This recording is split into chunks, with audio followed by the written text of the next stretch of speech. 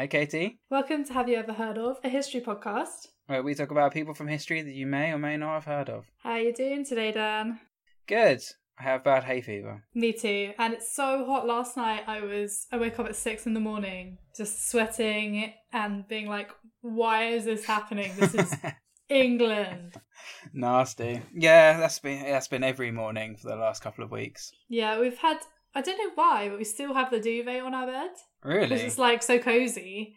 And then you wake up at 5, 6 in the morning and you're like, what am I doing this for? This is stupid. So yeah, I think tonight might be the night where we get rid of the duvet.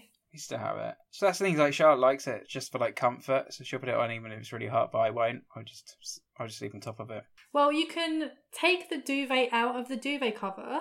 Yeah. And just use the duvet cover. Yeah. As a top, because I do like some sort of top sheet thing. So just a tip for everyone out there, take the duvet out of the duvet cover and just use the cover. Because it's going to be like this for a couple of weeks, I think. Yeah, well, we're not allowed to go outside and not allowed to use beer gardens. It's just such a waste. But you can go to the park. That's true. So that's one thing. I went to Victoria Park, though it's actually too hot. Yeah. I was like, why are we not sitting in the shade? We were sitting like right in the middle of a big field, and I was like, what are you doing this to me for? But I didn't get burnt. Oh, that's good. I don't really like just sitting in like under the sun. I don't know why. I just get really bored. I had a book and Matt had a ball. It was like going to the park with a puppy. It was just like him running around with the ball and me sitting there with my book being like, stay away from people. Or bring back the ball. Make sure you have enough water. Just running into the middle of picnics and just... It's not even a joke. That's exactly it. What have you been doing with your bank holiday? What did I do with my bank holiday? I went for I just went running a lot, basically. Nice. Did your 10k? I did, yep. I did do a 10k, yeah. I did that on Sunday and killed me. The classic Dan. That's what I call it. And then we went for a walk by the canal on Saturday. Not Saturday. Nice. Monday, rather. Yeah, it feels... I'm not sure what day it is. I thought it was Monday until about an hour ago. So, and it's like 6 p.m. So that was really good. I spoke to my friend who works in civil service today. Oh, yeah? And she told me that they have a day off for the Queen's birthday today. Really? Like an extra day off, yeah. Lucky. And I was like, what? Though, I probably wouldn't want that day off because then I'd just lose money. Yeah, that's true. Self-employed days off, not good. But employed days off, good. Yeah. I did really want that one on Monday, though. The workload's crazy, so it was nice to have a day off. It's the first time I felt like that for a long time. I think we should talk about Dominic Cummings for a second. It's an interesting one. So Matt stayed up really late on Saturday night reading his blog, and I was like, why are you doing this to yourself? Like, I didn't actually watch the statement, did you? Yeah, I watched like him taking questions. I didn't see his actual statement. No, so basically I was just following on Twitter because I was doing some writing and I was like, do you know what? Twitter's going to keep me updated. I don't need to be watching it and I'm just going to get angry and like feel a bit sick. So I didn't bother like watching the statement. But how weird is it that someone that's not the Prime Minister is giving a statement from 10 Downing Street's Rose Garden? Yeah, completely. It's totally unprecedented that just like a special advisor is having to give out. It's crazy. I say someone who's not the Prime Minister, but he is the Prime Minister, yeah. Boris is a figurehead. Yeah, and a weird figurehead at that. Yeah. He's basically just playing the role that he plays as like the host of Have I Got News For You, or whatever it's called. Oh yeah, that was so weird when he was the host. And that's just him all the time now. He's just the host of Britain. Host of Britain. The sideshow that is Britain. The thing is, with the drive, it's like, why would you test your eyesight with your wife and child in the car? Yeah. That doesn't seem like a good idea at all. And also, someone made the other point of, can his wife drive? And if she can, why was he even testing his eyesight? She could have driven back. Yeah, true. Yeah, I'm like, everyone's just super confused, basically. And it's crazy. And I just think the point is, he's not going to resign because he's an asshole. So we have to make sure that the one thing that happens out of this is that the Tories completely lose the next election. Well, if we get Layla leading our party, I'm sure there'll be some kind of alliance with you guys. I'm a Lib Dem member, by the way. So am I allowed to say that as a party member? Am I allowed to make I think pronouncements. you're allowed to speculate as long as you're backing that person. I am backing that person. Actually love Keir Starmer so much. Like, I'm a Labour member, and he was my second choice, but only because I think Lisa Nandy more aligned with, like, my values. But I actually really like Keir Starmer. I think he's a great leader, and he's an amazing speaker. I mean, he's like a barrister, so he knows how to argue, and that's, like, such an amazing trait to have. Yeah, absolutely. Yeah, he's trained to do it. He's a serious politician. He's not the host of the game show known as Britain. The game show known as Britain. Oh, speaking of game shows and countries that are game shows, I've started reading the new Hunger Games book. Ah, how is it? Yeah, it's really good. So it's the story of President Snow when he was 18. Oh, okay. And so it's the story of the 10th Hunger Games. And he's like a mentor. He's 18 and he's like a mentor to one of the people in the Hunger Games. So it wasn't his idea. He didn't set it up. No, this is... So it started when he was 8. So you do meet the character who did initially set it up. President Snow is the villain in the other books. Yeah. And in this one, he's not the hero, but he's the main character. Yeah. And you're programmed to like the main character. You're programmed to, like, root for them. And so what you're looking for is what made him become this guy that he became. Yeah. So that's what I'm really looking forward to finding out. About 70 pages in, so I'll write a blog once I finished it. But hopefully a spoiler-free blog. What have you been doing apart from working? Watching a lot of The Americans. Whoever was in that? No, I haven't. So it's basically about 2 Soviet spies who live in America, and they've completely, like, adopted, like, an American life. They were speaking English just, like, in American accents, and it's just them. Oh, is it like a couple? Yeah. Yeah, I think I've heard about this before. It's really good. The stuff on FX is, like, a bit hit or miss, but, like, this is really good. Oh, I should check it out. Do you want to tell me about your person? Yes. Okay, then. Have you ever heard of General Frederick Browning? No, I haven't. You said that I would not have heard of this person, and I have not. Yeah, it's a bit of a specialist pick. But I picked it because when I was probably about 13, my parents bought, like, a PC, and with it, like, a whole bunch of secondhand games. And one of the games in there was a game called A Bridge Too Far. Okay, yeah. It's like a real-time strategy game, and it's the reason why I'm still, like, obsessed with real-time strategy games and waste way too much of my life playing them to this day. And it's also the reason why I'm interested in World War II, because I got obsessed with that game. So then I just kind of, like, I went on to find the film of the same name, which is still my favourite film. Yeah, and it's the reason why. And so I kind of got into, like, history through World War II, through the Western Front, and then into, like, Asia and decolonization and everything like that. So Browning is the general who commanded the airborne forces during Market Garden. And in the film A Bridge Too Far, he's basically portrayed as, like, a pantomime villain, which is a bit strange because there are Nazis in the film, but yet it's the general, the British general, that's made out to be, like, the villain of the piece. But the reason, like, I did him is because, like, I spent, like, so many, like, because obviously I've been watching that film for years, and I kind of just accepted it. And then, like, as I got older, I was just like, this is a really harsh portrayal of this guy.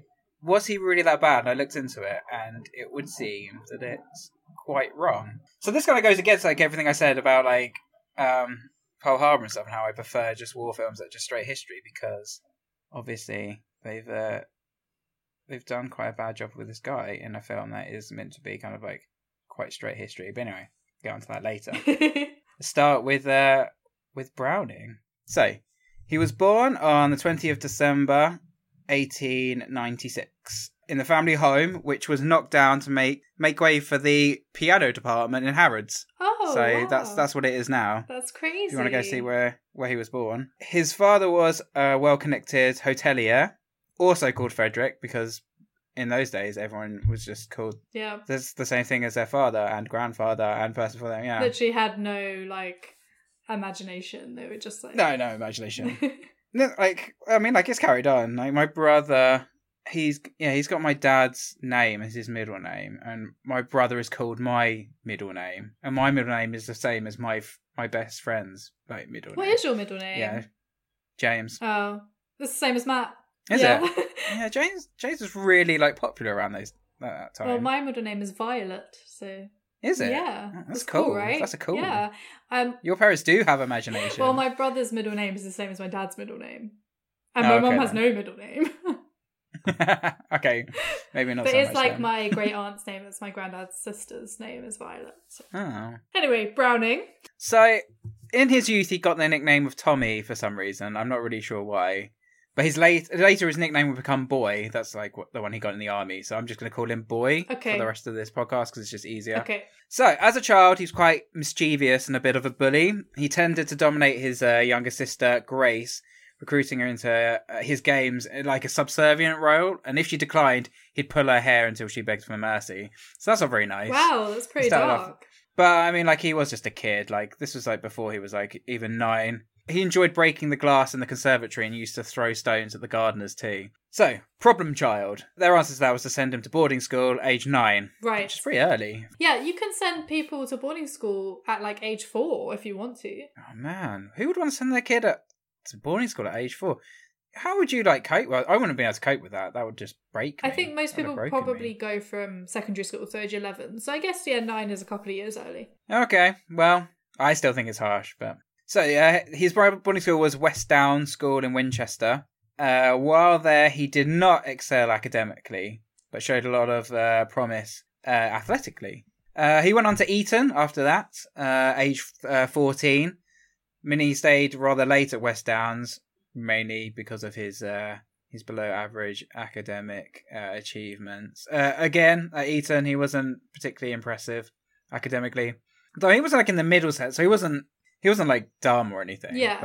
But yeah, he was more like sporty than he was academically inclined. He was very sociable though, and well liked, which would end up being the key to his success ultimately. Age 19, I think, he moved on to the army class. Was it 19? No, sorry. The equivalent of sixth form, I think. Okay, so Was the army 17. 17.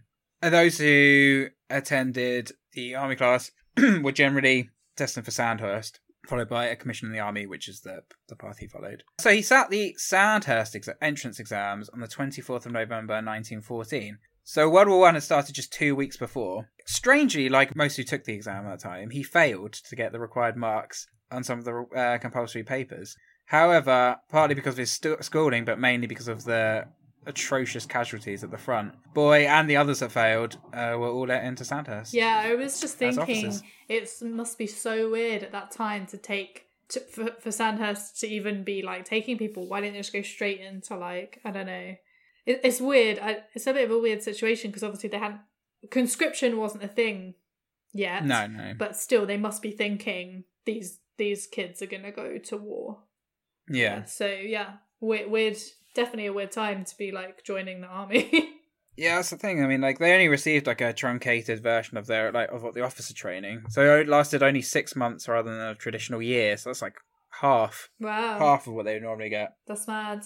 A lot of that was made up of drill, which is just not useful in a modern war. Just lots of marching and standing in formation. No, not at all. When are you going to do that in a war? Exactly, standing in formation to be mowed down by a machine gun is not a very good idea, really. No. There was a lot of like onus on musketry as well, which is a little bit more useful. Being able to fire straight is probably quite a good thing in a war. And it turns out Boy was an excellent shot, so he did well in that area.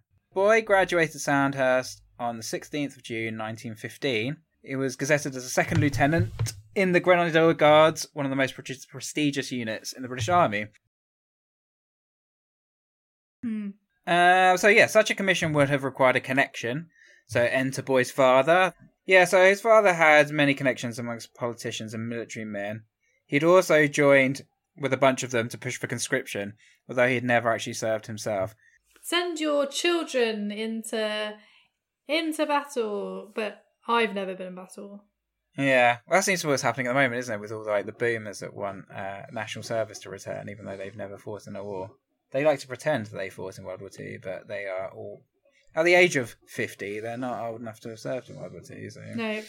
So he didn't go straight to the front because he was considered too young. So instead, he started training a territorial unit. He was considered a strict disciplinarian despite his young age. Prone to fiery outbursts of anger, though he'd calmed down very quickly afterwards. So perhaps it was in some way performative, considering he was quite young. Perhaps he found it kind of felt like a bit out of place and just felt like he needed to look the part, if you know what I mean. Yeah. So he left for the front on the 13th of October 1915, reporting to the 2nd Battalion, the 4th Grenadier Guards Brigade, with the reinforcement draft that he just trained. The original battalion had been pretty much destroyed at Ypres.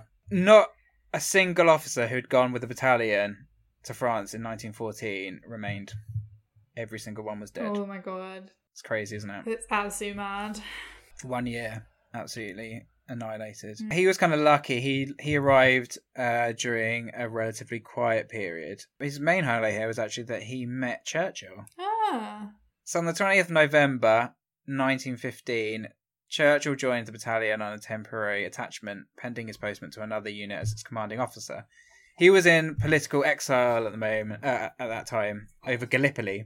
So after a period of depression, Churchill he essentially wanted to make up for the blunder at the front and decided to risk his life, basically, to make up for it, which is kind of like admirable in a way. In a way, but also kind of stupid.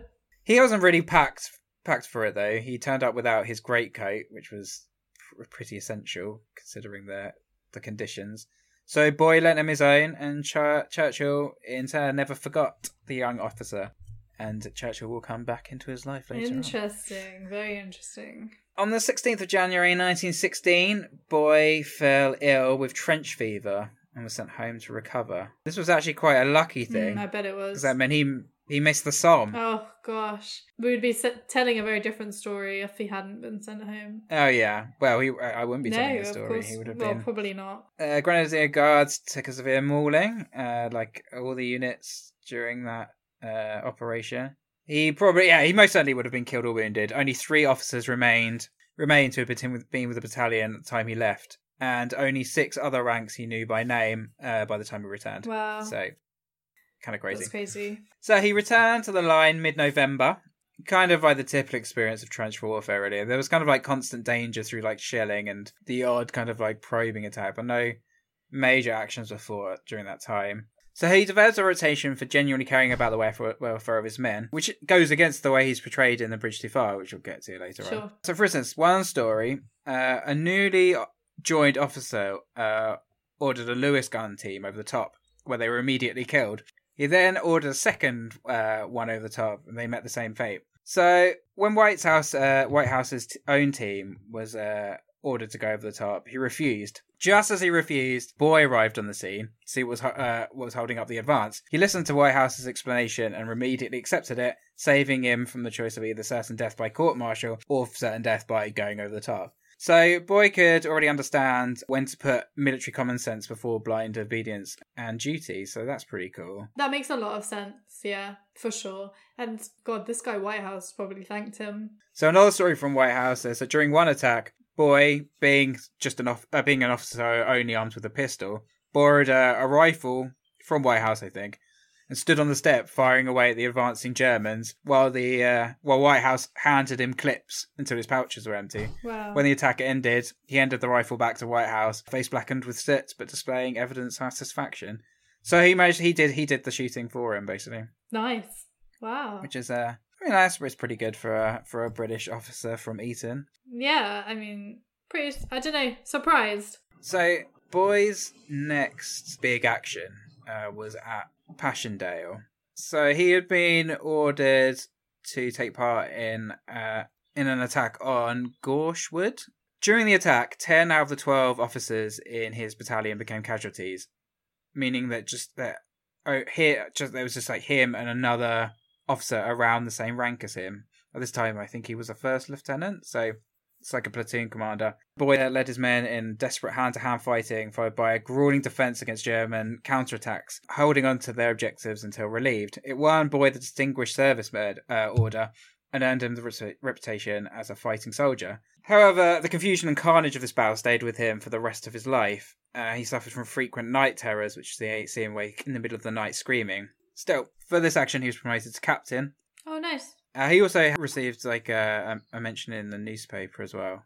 And but like luckily after this, he didn't see that much action, so he managed to survive this very luckily, and then was taken away from the front. He became a staff officer, and then I think he went back into like training. Anyway, so that's how he ended his war. Anyway, the First World War. So that's all the way up to 1918, Yeah. and then I guess he returned back home. Yeah, in the interwar period, he decided to stay with the army.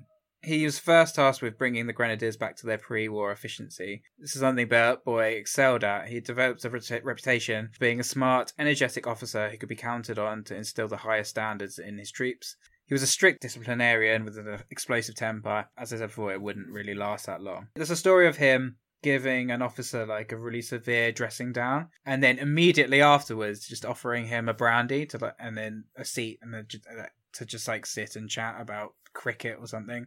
That's a good technique though. Yeah, like, definitely. Sort of give them like the telling off. Yeah. And then kind of just move on from it. Yeah. In this kind of like, okay, now we're going to go back to move on, as opposed to acting weird. Yeah. So it actually is a good leadership technique. Even though he was really strict, all his subordinates really liked him. As I said before, he was quite sporty at school, so that carried on into his adult life. He was quite a good archer, actually, which you are too. So you have that in common. Yay! So I haven't done any archery in a long time now. Oh, I should get back into it. Well, where am I going to go? Is anything is open right now, Dan? Yeah, you could just fire out your window. Just I'd have to get a bow. just make one. Like You stuff think in I the have garden. one just lying around like Katniss Everdeen? He was a hurdling champion, and also this is a weird one.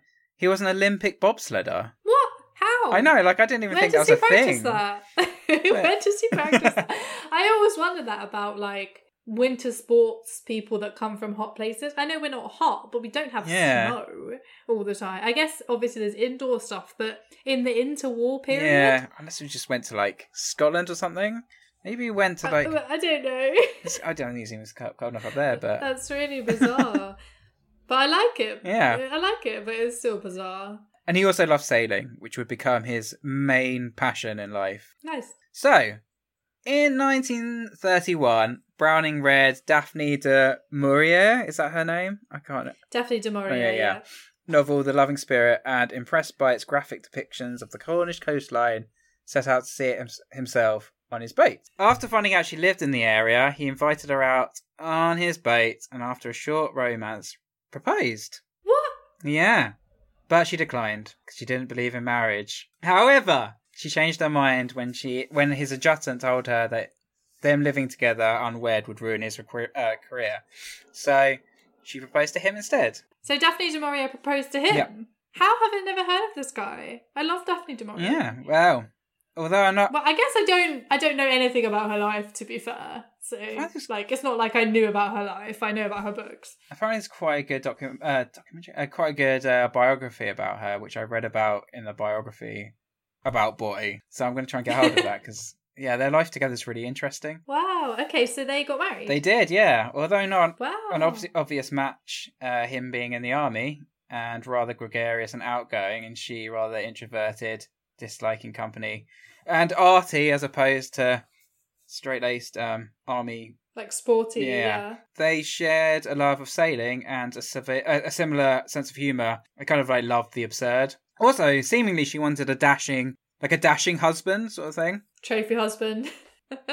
And so like in the biography I read said that she kind of wanted like a commanding man, but I'm not really sure if that's like the case because that wasn't him, despite him being like a general. Definitely wasn't. Oh, maybe she didn't know that. I guess. Yeah. Maybe she was like, oh, he seems commanding, and then like after some time you're like, hang on a second, this person's totally different to what I thought they would be. But they're married now, so yeah. Hey ho. She would end up being like the one that wore the trousers in the relationship entirely. I imagine that about her. I definitely imagine that about her. So when Daphne told her father of her plans to wed, he burst into tears. What? Why? Because apparently I definitely really loved her father. Like she wrote like a biography about him later in life, but she later said that he was a drunk and he'd abused her as a child. So that's really grim. Grim. So he was just super controlling. Didn't want to lose her to like another man, which is pretty grim. So anyway, they married on the 19th of July, 1931, in a small ceremony, as Daphne wished, which included no members of Boy's family at all, and just a couple from Daphne's. They honeymooned for a week on Helford River in Boy's boat, and then later had 3 children. Oh, wow. Okay, so, like, this is all in the interwar? Yeah. Okay. In 1936, Boy was posted to Egypt, which Daphne hated, and that was the first strain on their marriage. So their marriage would be quite tempestuous. As we say, unfortunately, I haven't been able to put as much detail about their marriage in this podcast. It was really interesting, but it would have made it way too long. So now we're getting to World War II. So in 1940, he was promoted to brigadier and given command of the 128th Hampshire Brigade. So in 1939, was he shipped out or not? I mean, I know a lot of people weren't in 1939 because it was like the phony war. Yeah. So was he still in Britain? Yeah. So he was supposed to go to France with the Hampshires, but Dunkirk happens before he could go, so he kind of like had another lucky escape. Yeah, that is a lucky escape for sure. In 1941, he was switched to the Guards Brigade Group, which is an independent formation that was tasked with defending London in the case of a German invasion. It's kind of crazy because the brigades are not that big, and it's definitely not a big enough formation to like defend the whole of London. So it just kind of shows like what dire straits Britain was in after Dunkirk. While commanding this unit, Boy made another important connection in Sir Alan Brooke, Field Marshal Sir Alan Brooke, Chief of the Imperial General Staff, and in essence the head of all British, Commonwealth and Empire troops. So that's a pretty good connection to have. That is a good connection. Not as good as Winston Churchill, but pretty good. But if you've got both of them on your side, then... Yeah, that's like you're playing army chop trumps and you've got like the 2 biggest cards in the pack. You're never losing a round. So following Dunkirk, Churchill was desperate to find a way to strike back at the Germans. He had kind of like gained a like grudging respect for the German airborne attacks in the Netherlands and decided that Britain needed an airborne force as well. So thanks to Boy's connections with Brooke, and after lending his coat to Churchill during World War I, and his reputation as an organiser, of course, he was chosen to head up the new 1st Airborne Division. Oh, okay. So this is very interesting. So I've always been kind of like fascinated by the Airborne Division because they're garrisoned in Colchester, which is where I'm from, and so this is where they come from. So interestingly, I'm really obsessed with drawings of aircrafts. Oh, really? So have you ever seen like a drawing like of a World War II aircraft? Yeah, and they're just so precise and so symmetrical. Yeah, I love a World War II plane. That's why my guilty pleasure is just going to air shows. So Let's go to an air. When they're back on, I would love to go to an air show. You know, when you're on the beach. Oh yeah. And they're flying over, and you're just like, how are they not crashing into each other? Yeah, it's half hoping that one of them will get too close and then will like veer off, but they never do because they're so precise. I always go to the ones at like Duxford. It's one in September. It's gonna be good. Anyway, back to the war. Yep. So he was instrumental in the adoption of the red berry and the Pegasus symbol, which like so symbolic of the airborne troops to this day. He also designed his own uniform. So it was made of barathea with a false Arlen style front. It's like the old style like uniforms from like the Napoleonic period, like that kind of look. But it was kind of like where like crosses over and buttons down the side. So he like designed it with like a zip to make it kind of like more modern. Nice, yeah. He wore it with all his medals and collar patches and rank badges, and capped it off with grey kid gloves and a highly polished salmon brown belt and a swagger stick. He did look really cool, to be fair. He sounds like he looks cool. I'm sorry, but if I have a fancy dress party, which I totally want to have for my birthday, either this year or next year, you have to come as him. And I want the swagger stick. Okay, then. Maybe I'll be Daphne du Maurier and you could be this guy. Oh my god, that'd be funny. But like, how do I dress as Daphne du Maurier? Yeah, she kind of like... I guess she did have kind of like... She's kind of gothic. Yeah. Because she likes gothic, so she's kind of... I'll look her up. We'll do it. She likes baggy trousers. I seem to like... That's what I seem to have like noticed from the pictures of her. I'm so down for this. Okay, so he has this swag. Then what? Yeah, so he's quite a fashionable, like hipsterish kind of guy, and he's like this is why he's kind of like portrayed as like a dandy in A Bridge Too Far, like the film, which is just like another like a reason why he's like a villain. It's just like look at him with his fashionable clothes. He's clearly a villain. So in 1942 he qualified as a pilot and afterwards wore the Army Air Corps wings, which he also designed himself. He's loving this, designing all the symbols and uniforms. He is loving this.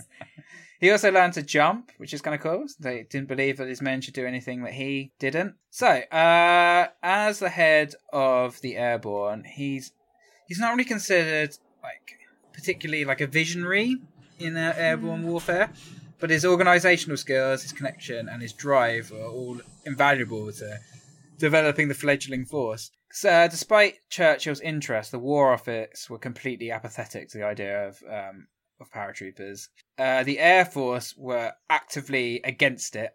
They were like loath to like let go of any of the aircraft that they decided that they needed to bomb Germany. I don't know how I'd feel about that as well. Air Chief Marshal Arthur Harris, who was particularly kind of what's the word I'm looking for? He had a particular hard-on for bombing cities in Germany. I wanted to think of a nicer way of putting it, but I think it isn't working. He had a particular I can't think of it. That's all I can think of now. So yeah, he didn't think that the airborne force was worth the drain on Bomber Command's resources. So what Boyd's great strength was in this role was this knack for overcoming bureaucratic obstacles. So, on the 16th of April 1942, Churchill and a visiting General George Marshall were treated to a full-on spectacle involving parachute jumps, manoeuvres and glide landings. Basically like an air show. Yeah, they were just like, let's just put on an air show. Everyone loves and an air show. Everyone will love it. We'll give them an ice cream. That's how I imagine an air show. Like, you're out there with an ice cream, even though it's cold. Yeah, exactly. So while Churchill was eating his ice cream and enjoying the flake, two flakes obviously. Obviously, Churchill's too funny. Look at him. With the fingers, it's just, that's where he got the finger gesture from. The two flakes in his ice cream. Solved it. So basically, Boyd designed that as well. He's designing everything. He's designing it. I don't think we can claim that as real historical evidence. This is definitely a tangent. This is definitely a tangent, everyone. We're sorry. So afterwards, Churchill insisted the RAF give Boyd everything he needed to get his division up and running, so the air show worked. An air show always works. So he seemed to have impressed General Marshall as well. So a little while after this, he travels to the United States to inspect the new 101st Airborne Division. So it's the American equivalent. So while he was there, he did not make any friends. No, zero friends. Zero friends. Apparently, while he was there, he lectured the Americans on airborne warfare, even though they considered him a complete novice, considering the division wasn't actually up and running yet. Making a particular enemy of General Lee, who was his counterpart, the commander of the 101st Airborne. So this isn't really like that weird, though. To be honest, at this point, the United States military basically hated all British officers. What they thought of Browning was just like common. Sort of like how they thought of like the entire British officer corps anyway. They basically thought that Britain had just failed to fight the Germans, so they didn't have to listen to anything the British had to say. When the British thought, well, we have lost a lot against the Germans, we've made a lot of mistakes, so we can probably teach you the mistakes we made. There wasn't really much talking there at that time. So there have been like a few kind of like small operations in the run-up to the invasion of Sicily. A battalion of British Airborne also landed with the attack on French Algeria during Operation Torch. But they had to dress in US uniforms because they thought that the French wouldn't like them if they were British. So the results in North Africa were kind of mixed. So in his appraisal of the operation, Browning said airborne troops under his command had operated under several handicaps. But mainly this was down to inexperience handling airborne operations by Eisenhower's Allied Force headquarters, which resulted in the paratroopers being misused. He felt that if they had been employed more aggressively and in greater strength, they might have shortened the Tunisian campaign by some months. So he kind of wanted airborne troops to be deployed like an infantry division as opposed to just kind of like small specialist groups. Yeah. So despite these mixed results, the troops themselves impressed the Germans, and they nicknamed the airborne the Red Devils, which is, I think, a name that sticks to this day. It does, yeah. So Browning's arguments did win over the higher-ups, and when the Sicily operation came about, it was decided that the 1st Parachute Brigade of the 1st Parachute Division would be used in its entirety. But yet again, it fell under the command of Eisenhower and the AF HQ. So despite kind of like arguing that a greater number of men should be deployed, he wasn't willing to sacrifice men's lives unnecessarily. So in the film Bridge Too Far, he's like portrayed as being a complete yes man to like Monty. However, in July 1943, Monty ordered Operation Ladbroke, a glider landing to seize the Ponte Grande Road Bridge south of Syracuse. Browning didn't believe that the men could be relieved in time, so he believed that the plan was suicide. He also believed the US pilots were too experienced and the landing zones were insufficient. They were crisscrossed with rough stone walls, which are like far from ideal for landing glider troops. Protests were ignored by Monty, but Boy was right. 65 gliders were released too early and crashed into the sea, drowning approximately 252 men. So they didn't even reach Sicily. Yeah, it's crazy. Only 87 men arrived at the bridge, and they held it long beyond the time they were supposed to be relieved.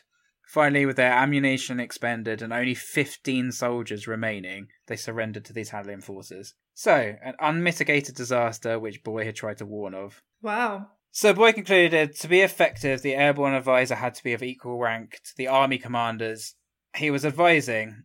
So this sort of thing that got him the reputation of being a politica and an empire builder. But really, I mean, like, you can see that there's been so many kind of like times when he tried to warn of disaster and he was just ignored.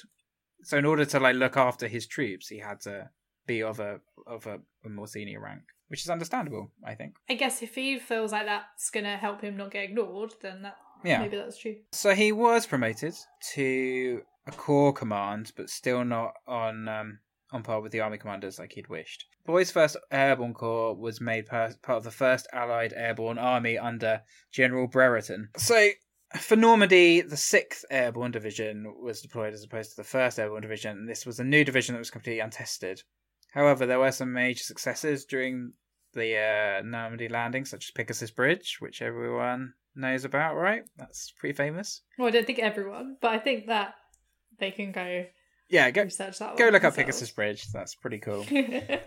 However, Browning's relationship with the American officers remained poor. But not necessarily for, like...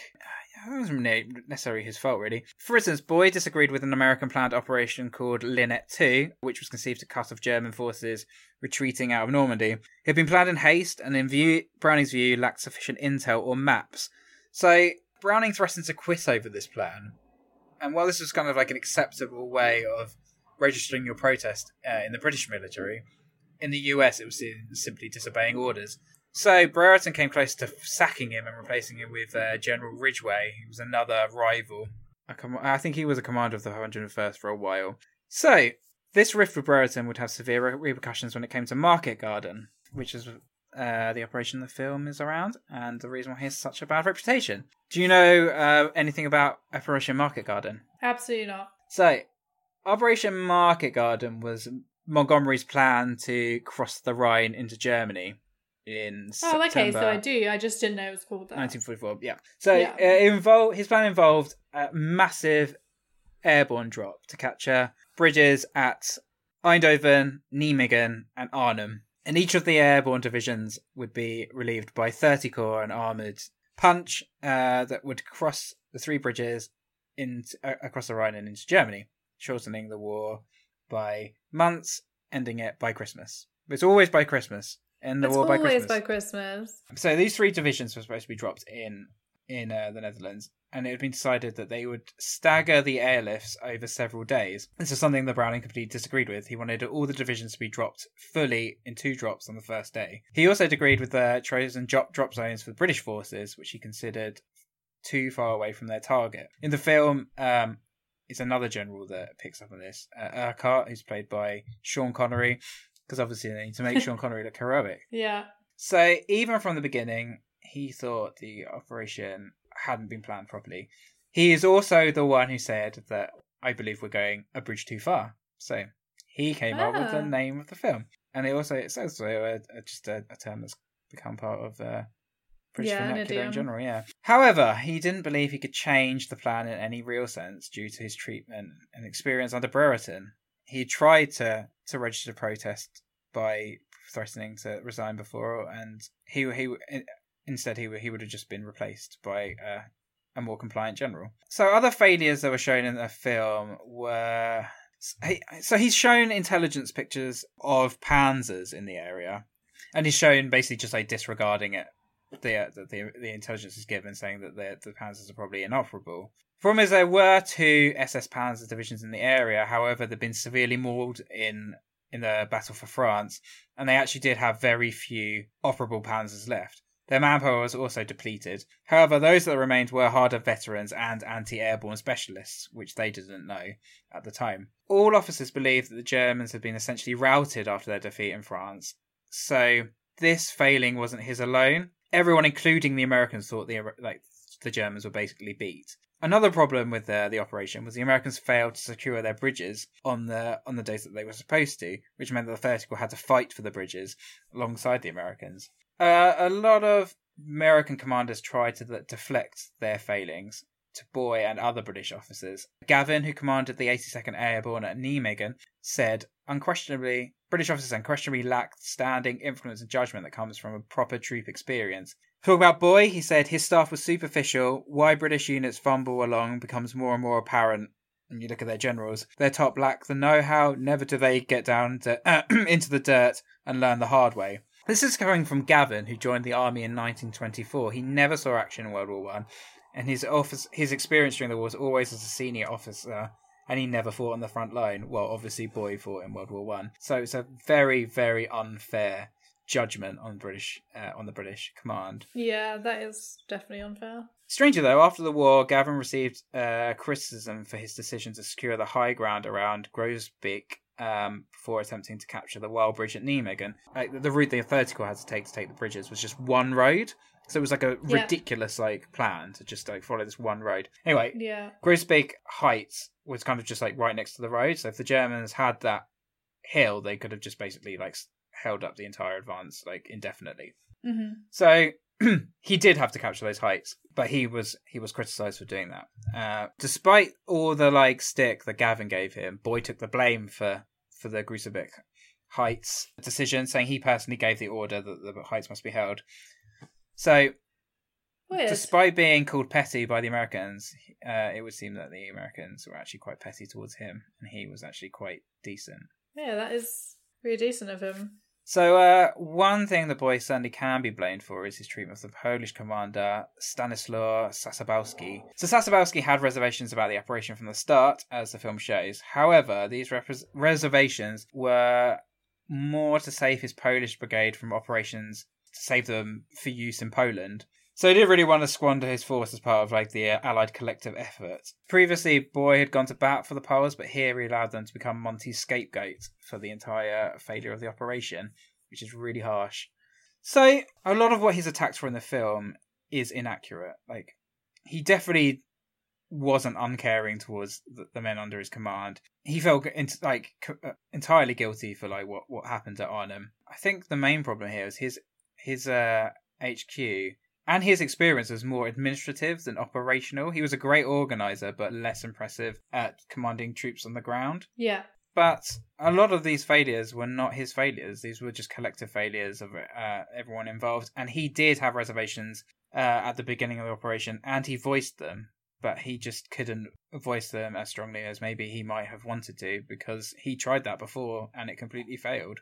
Multiple times before. When you have collective failures like that, sometimes one person just gets shafted with the blame. But it seems that he's taken the blame essentially to make the film sell well in America. It makes it more palatable. Yeah. What year was the film made? The 70s. So maybe that's right. Yeah. So after this failure of Market Garden, he was taken off Airborne Command and moved to the Far East.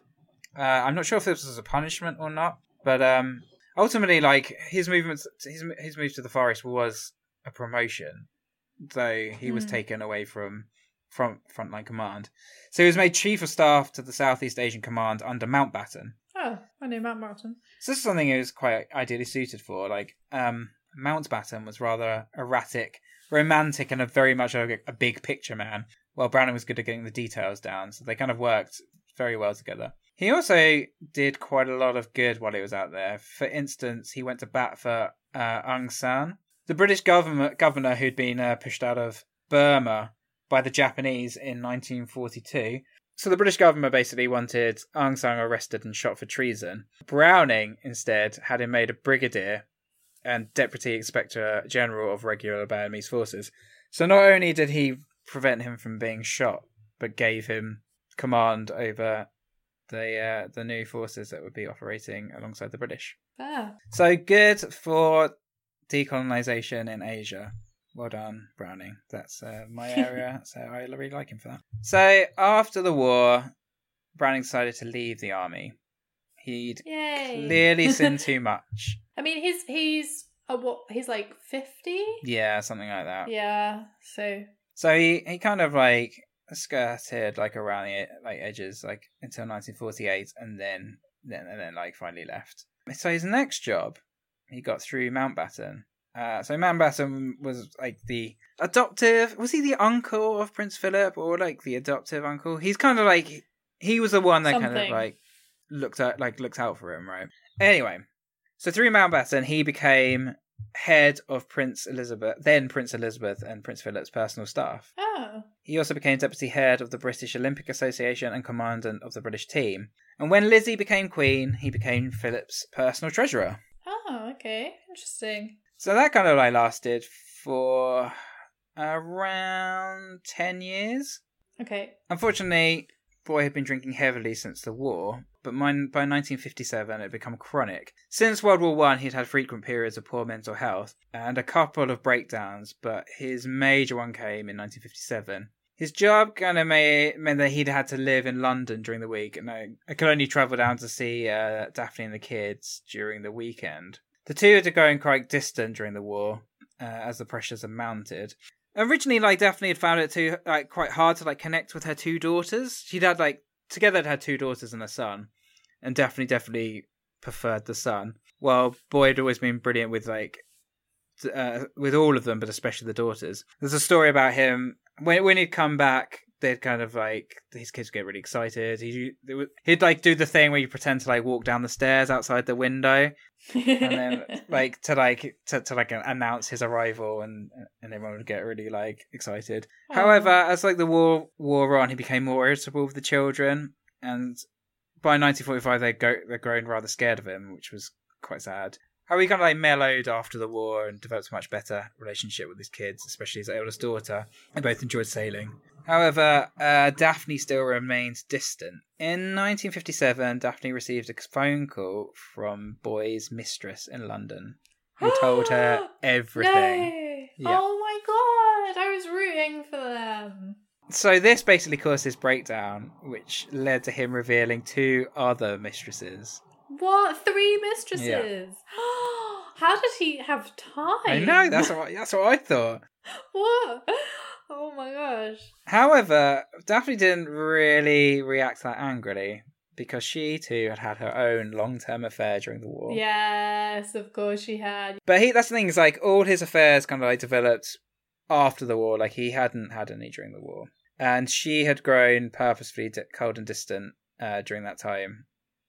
Probably because she'd fallen in love with the guy that she was having an affair with, though that did in the end peter out. So strangely, his breakdown and these revelations actually improved their relationship. They managed to rediscover what it was they loved about each other. Probably more as old friends as opposed to the same relationship they had before. So they kind of got back into their old rhythms. They went sailing and stuff. Kind of rediscovered their similar sense of humour. But still, Boy continued to drink.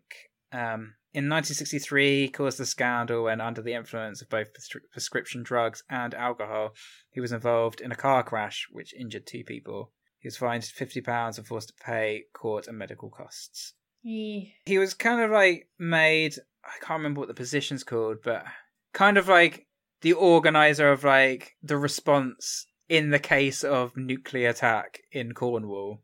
He I know how to like plan what would happen. That's specific. It was like a voluntary position, which is quite a strange thing to like. Well, I don't know. By this volunteer time, for. he's like 65 or something. Yeah, that's true. But you would have thought that like that would be like a professional position rather than just like. But I guess he is like an old general, so like it makes sense. Can you imagine advertising that on like or on the government website? Yeah. Like voluntary position, Nuclear attack is imminent. We need volunteers. He died of a heart attack at Menabelly, their house in Cornwall, on the 14th of March, 1965. Oh, so he was about 67? Yeah. 60. So yeah, he had quite a sad end in the end. He was, an alcoholic. Probably because he was drinking a lot. Yeah. Yeah. But I guess at least he died at home, right? That's true. One thing that everyone hopes for.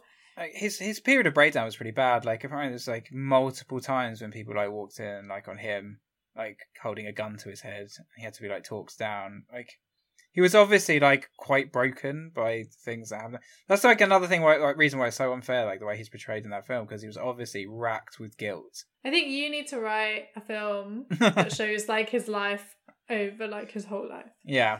Or just the bit after the war. Yeah. Or just his breakdown. Yeah, just his breakdown. That's a I love a jolly good film. breakdown film. Wow, so that was Boy or Yeah. Browning. So when the film A Bridge Too Far was released, she wrote to anyone she could to try and get his like portrayal changed. She believes her husband, who made the fool guy in the film, almost the villain of the piece, and made to look a complete fool. She also pleaded to anyone that would listen to boycott the film. Just before the release of the film, she wrote of her husband. One thing I do know, although he did not talk about it, was that the grief at the loss of life at Arnhem was very deep indeed, and although the casualties of battle is a hazard that all military commanders have to face, this particular loss was something to which he could never become reconciled. He truly loved the men under his command and the various regiments that combined to make up the airborne forces. His pride and his faith in them was tremendous. I would say, next to his family, the dearest thing in his life. Wow. I mean, I think that's probably true. Yeah. Also, Brian Urquhart, Browning's intelligence officer at the time of Market Garden, in the film, he's named Fuller. So it's kind of like another character that's like meant to be him, and his name's Fuller, and he's made to be quite like a weak character, which is not what Brian Urquhart was like in real life. But he did send these pictures of like the Panzers to Browning, and Browning did disregard them.